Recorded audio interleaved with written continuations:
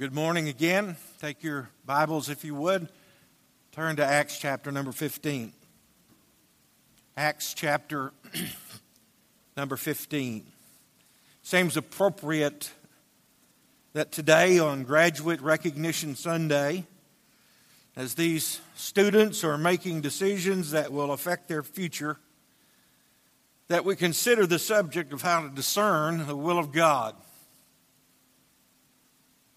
Wouldn't it be nice to have direct, daily guidance from God? You know, something like Israel had in the wilderness. They had the pillar of cloud by day and the pillar of fire by night. That's what I want. Never had to wonder if you had it right. If the cloud moved, you moved. I believe that every true believer wants to be guided by God's will. But often we have a difficult time discerning exactly what God's will is. Every Christian should want to know God's will for their lives, because to be in the center of God's will is always the best place to be. It's the place to be blessed by God, cared for by God, protected by God, provided for by God. But don't be misled. God's will is not a mystery. It's not something so vague that we'll miss it if we don't go through the proper steps. God wants you to know and understand what His will is. So I'd like to spend a short while this morning examining the variety of ways that the Holy Spirit uses to direct the paths of His people. Let's look at the 4 ways in which God gave guidance to Paul in the beginning of the second missionary journey. We see here a combination of factors that combine to completely redirect Paul's ministry. The first of those things we see is first, direction from resistance. Verse number 36 says, "Then after some days, Paul said to Barnabas, 'Let us go back and visit our brethren in every city where we have preached the word of the Lord and see how they are doing.' And now Barnabas was determined to take with them John called Mark, but Paul insisted that they should not take with them the one who had departed from them in Pamphylia and had not gone with them to the work. And then the contention became so sharp that they parted from one another. And so Barnabas took Mark and sailed to Cyprus. But Paul chose Silas and departed, being commended by the brethren to the grace of God. And he went through Syria and Cilicia, strengthening the churches." Well, Paul had a plan. The plan was very simple. You no doubt remember that Paul and Barnabas have just returned from Jerusalem. They have defended the gospel against those who would have forced Gentile Christians to first become Jews, adding circumcision as a necessity of salvation. The decision of that council was that Gentile believers did not have to be circumcised or to adopt Jewish ceremonial laws in order to be saved. Now, if the decision had gone the other way, evangelism of the Gentiles would have been effectively ended. But now, Paul can hardly wait to get back out on the field. He wants to go back to the places that they have gone on their first missionary journey, those places where churches have been established, and he wants to continue to encourage them to walk in the way of the Lord. Barnabas has a proposal. He says, "Well, that's great. I think we ought to do that." But Barnabas, the great encourager that he was, wanted to take along John Mark. John Mark had abandoned the team during their first missionary journey. And Paul says, "No way.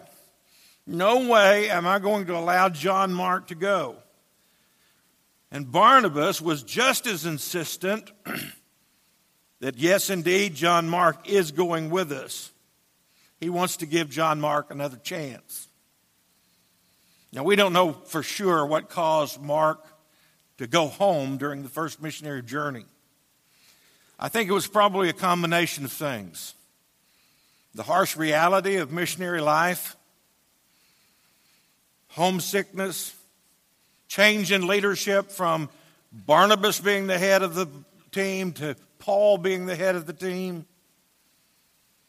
But whatever reason there was, Paul considered it out and out desertion. Now, Luke is very honest as he gives us this report of a clash between two of the most important Christian men of that day. And it's not a pretty picture. I wish I could report that Luke told us that both men repented of their anger and they sought the forgiveness of the other. But he doesn't.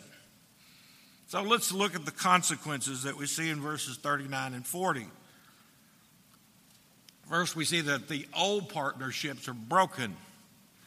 The contention became so sharp between the men, with both men insisting vehemently that they were right, and so angry that they finally parted company. So who was right and who was wrong? Scripture doesn't tell us. I believe they're both right. I believe they're both wrong.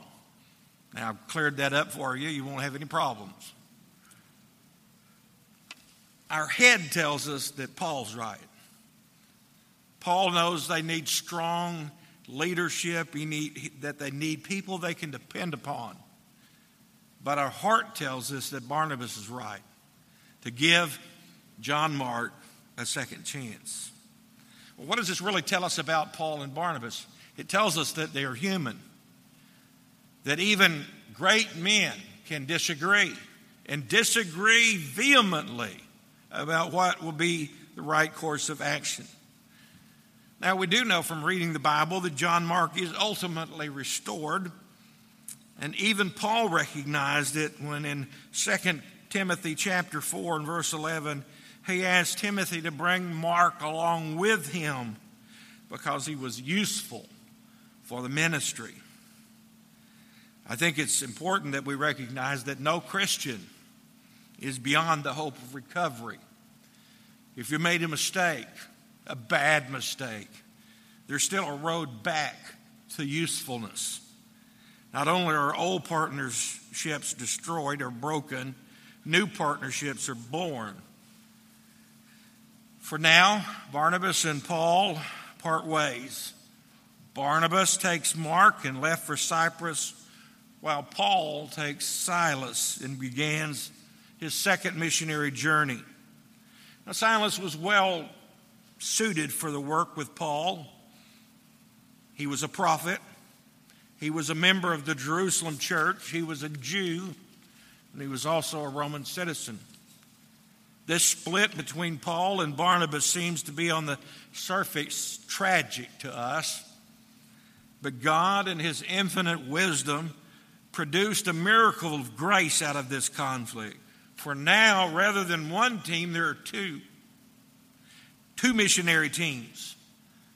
God can use unhappy, even perplexing failures to bring fresh purpose and direction in the lives of his people.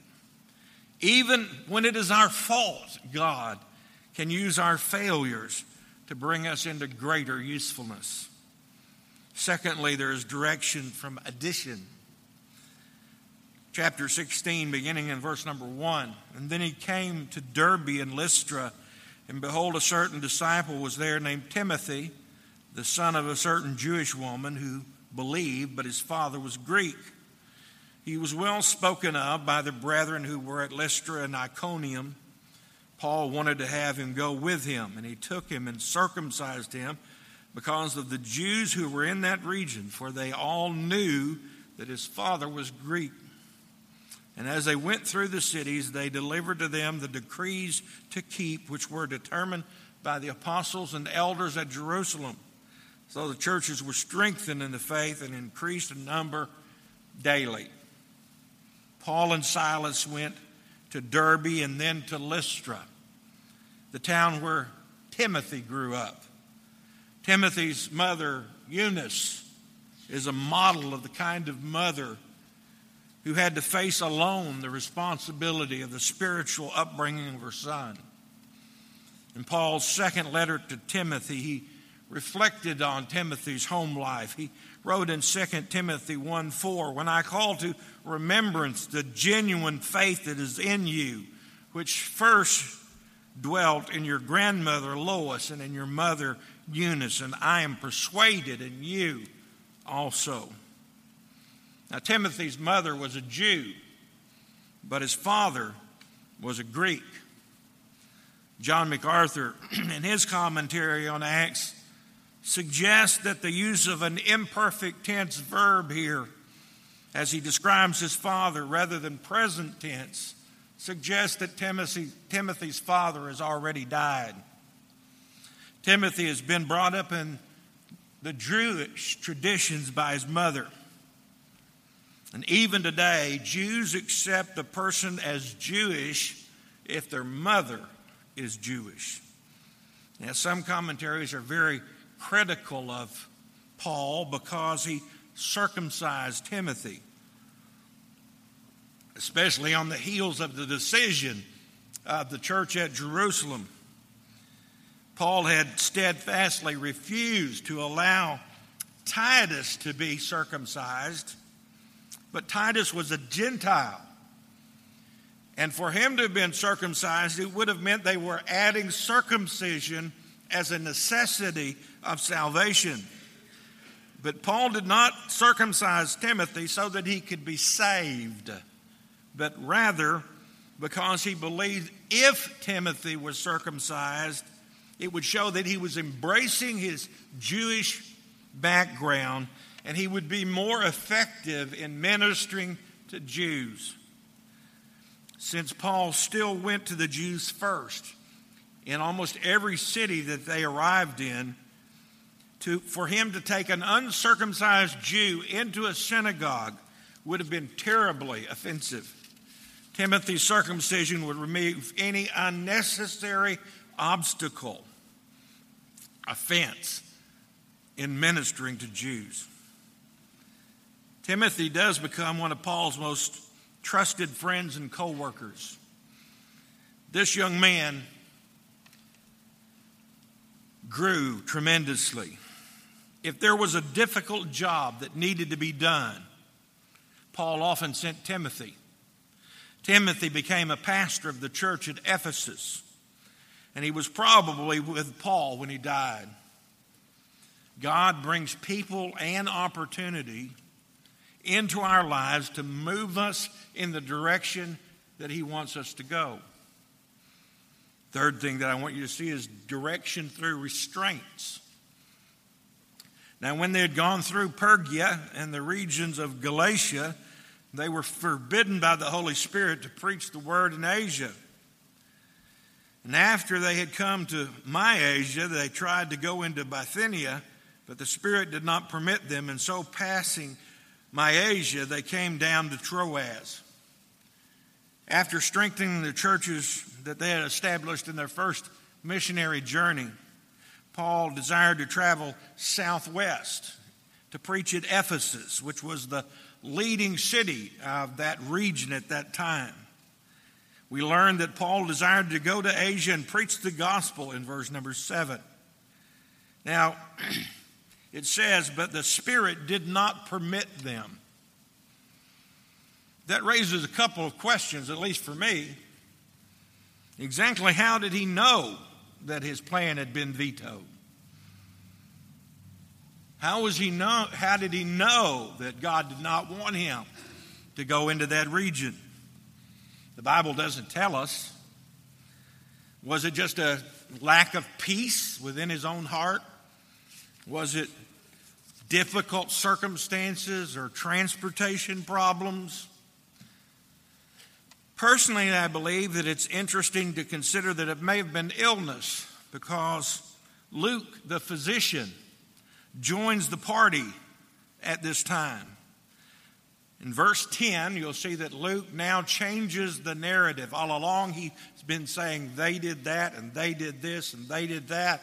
And now he says, we did this, and we did that, and we went here. Secondly, how did these people know that the hindrances that we're talking about were from the Holy Spirit and not some other source, and really they needed to overcome them? Remember in the Bible that Jonah, for example, he found a ship sailing in the very opposite direction of where God wanted him to go. Discerning may involve addressing some very difficult questions, such as, is this action scriptural? If the thing that I'm contemplating, is this scriptural? Does it help me to grow as a Christian? Is it something that's going to hurt my spiritual life? Am I open to this just because it's the easiest thing to do? Someone has said that knowing God's will is like driving in a fog. I know that doesn't sound very flattering, but let me explain. Knowing God's will is like driving in a fog, in that He gives us just enough light to see the next few feet. And as we follow, He gives us the light that we need to keep moving forward.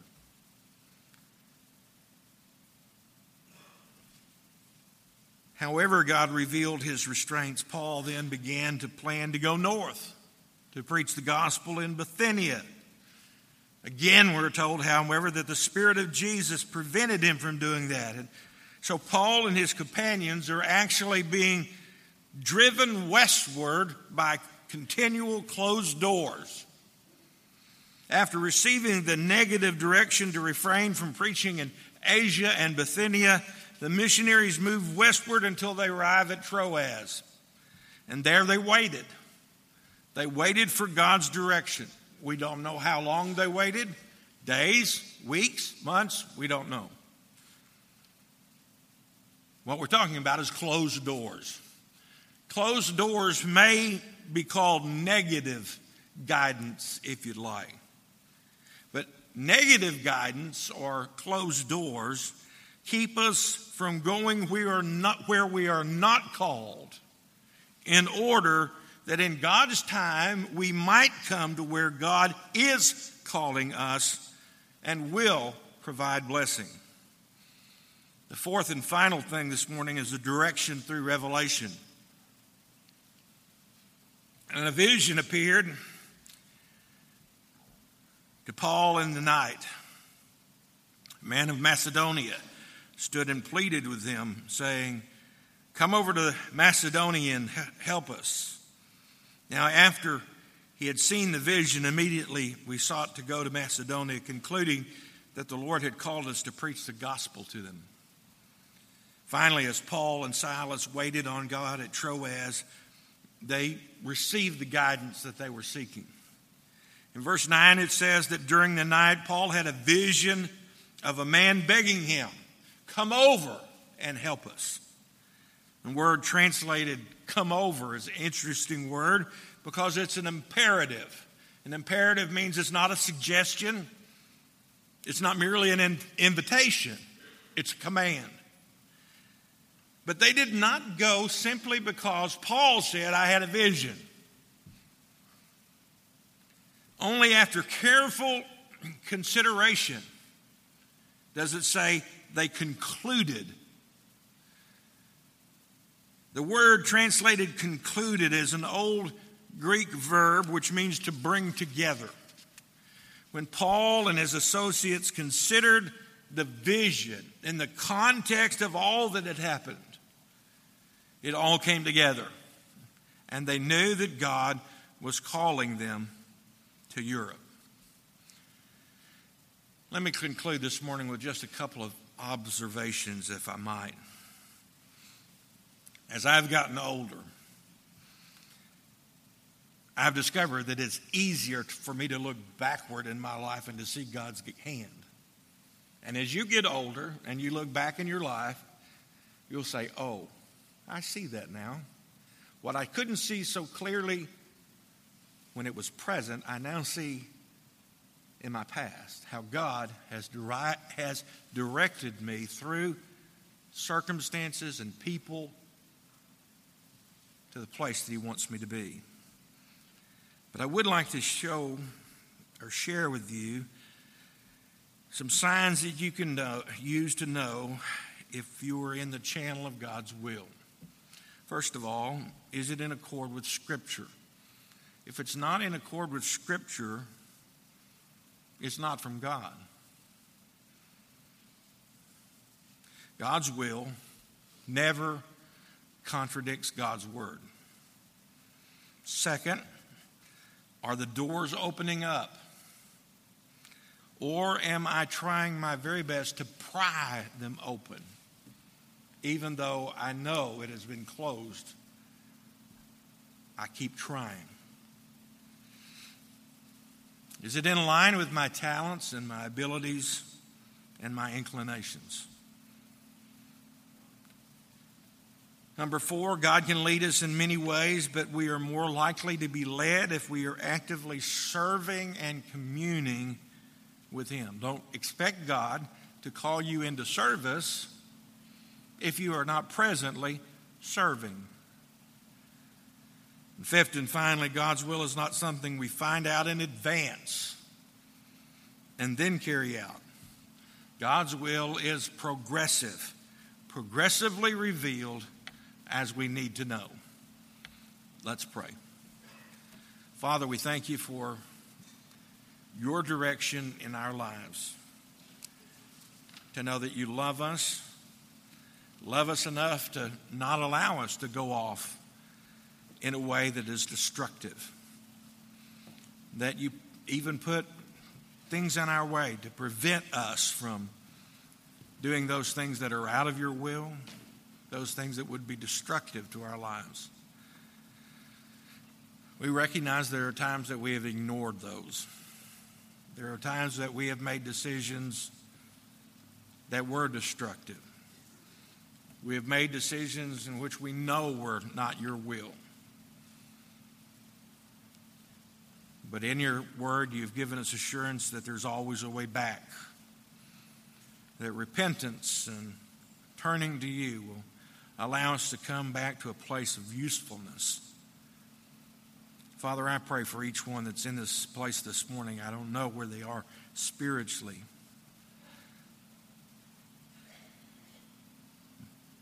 There are those I know who are saved. And for them, I just pray this morning that You would be very real to them. Some of them, although they're saved this morning, they're hurting. They're hurting because of circumstances in their lives, things that are going on, great decisions that have to be made. And so, Lord, I pray that You would walk with them and give them the guidance and direction they need. There may be those who have this morning realized, I don't have God's guidance in my life because I don't have God in my life. There's never been a time that I've turned to Him and asked for forgiveness of my sins.